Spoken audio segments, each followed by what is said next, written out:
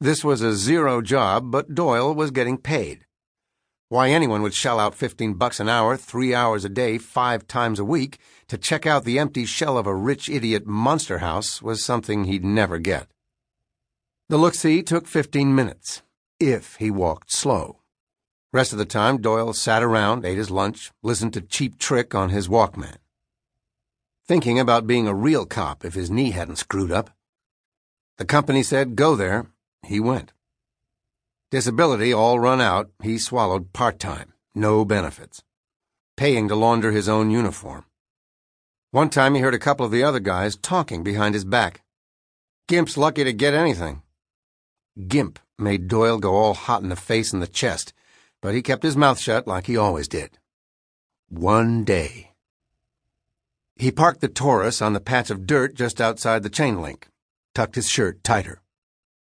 7 a.m. Quiet except for the stupid crows squawking.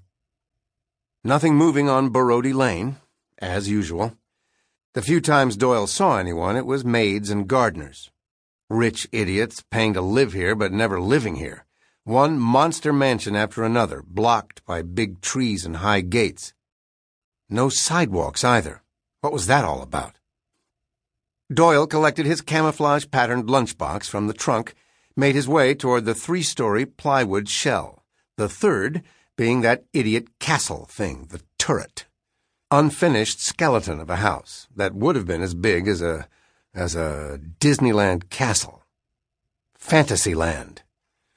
Doyle had done some pacing, figured 20,000 square feet minimum, 2-acre lot, maybe 2.5. Framed up and skinned with plywood, for some reason he could never find out why, everything stopped. And now the heap was all gray, warping, striped with rusty nail drips. He'd brought a good lunch today, roast beef sandwich from Arby's. Too bad there was nothing to heat the gravy with. He moved toward the chain-link swing gate. What the?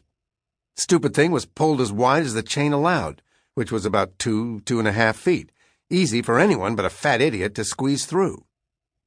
The chain had always been too long to really draw the gate tight, making the lock useless, but Doyle was careful to twist it up, make it look secure when he left each day.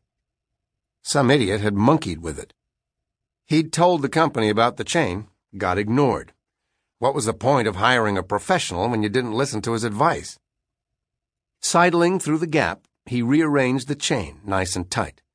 Leaving his lunchbox atop raw concrete steps, he began his routine. Didn't take long to see everything was okay on the first floor. Space was huge, big as a... Some rooms framed up, but mostly pretty open, so you had clear views everywhere. In the middle of what would have been the entry hall was a humongous, swooping double staircase. Just plywood, no railings. The second floor was just as empty as the first, big surprise. Continuing to the back, he reached the smaller staircase. 13 steps, but real curvy, a killer, tucked behind a narrow wall. You had to know where to find it. Climbing the curvy staircase, every step crunching his knee, the pain riding up to his hip, he began counting out the 13 stairs like he always did, trying to take his mind off the burning in his leg. When he called out 9, he saw it. Oh, Jesus. Heart thumping, mouth suddenly dry as tissue paper, he backed down 2 steps. He forced himself to look. 2 of them. No one else. One good thing about the turret, it was round, mostly open to the sky, nowhere to hide. Doyle kept looking, felt his guts heave. The way they were lying, him on top of her legs up, one hooked around his back, it was pretty clear what they'd been doing. Before... Doyle felt short of breath like someone was choking him. Struggling to regain his air, he finally succeeded. Reached for his phone.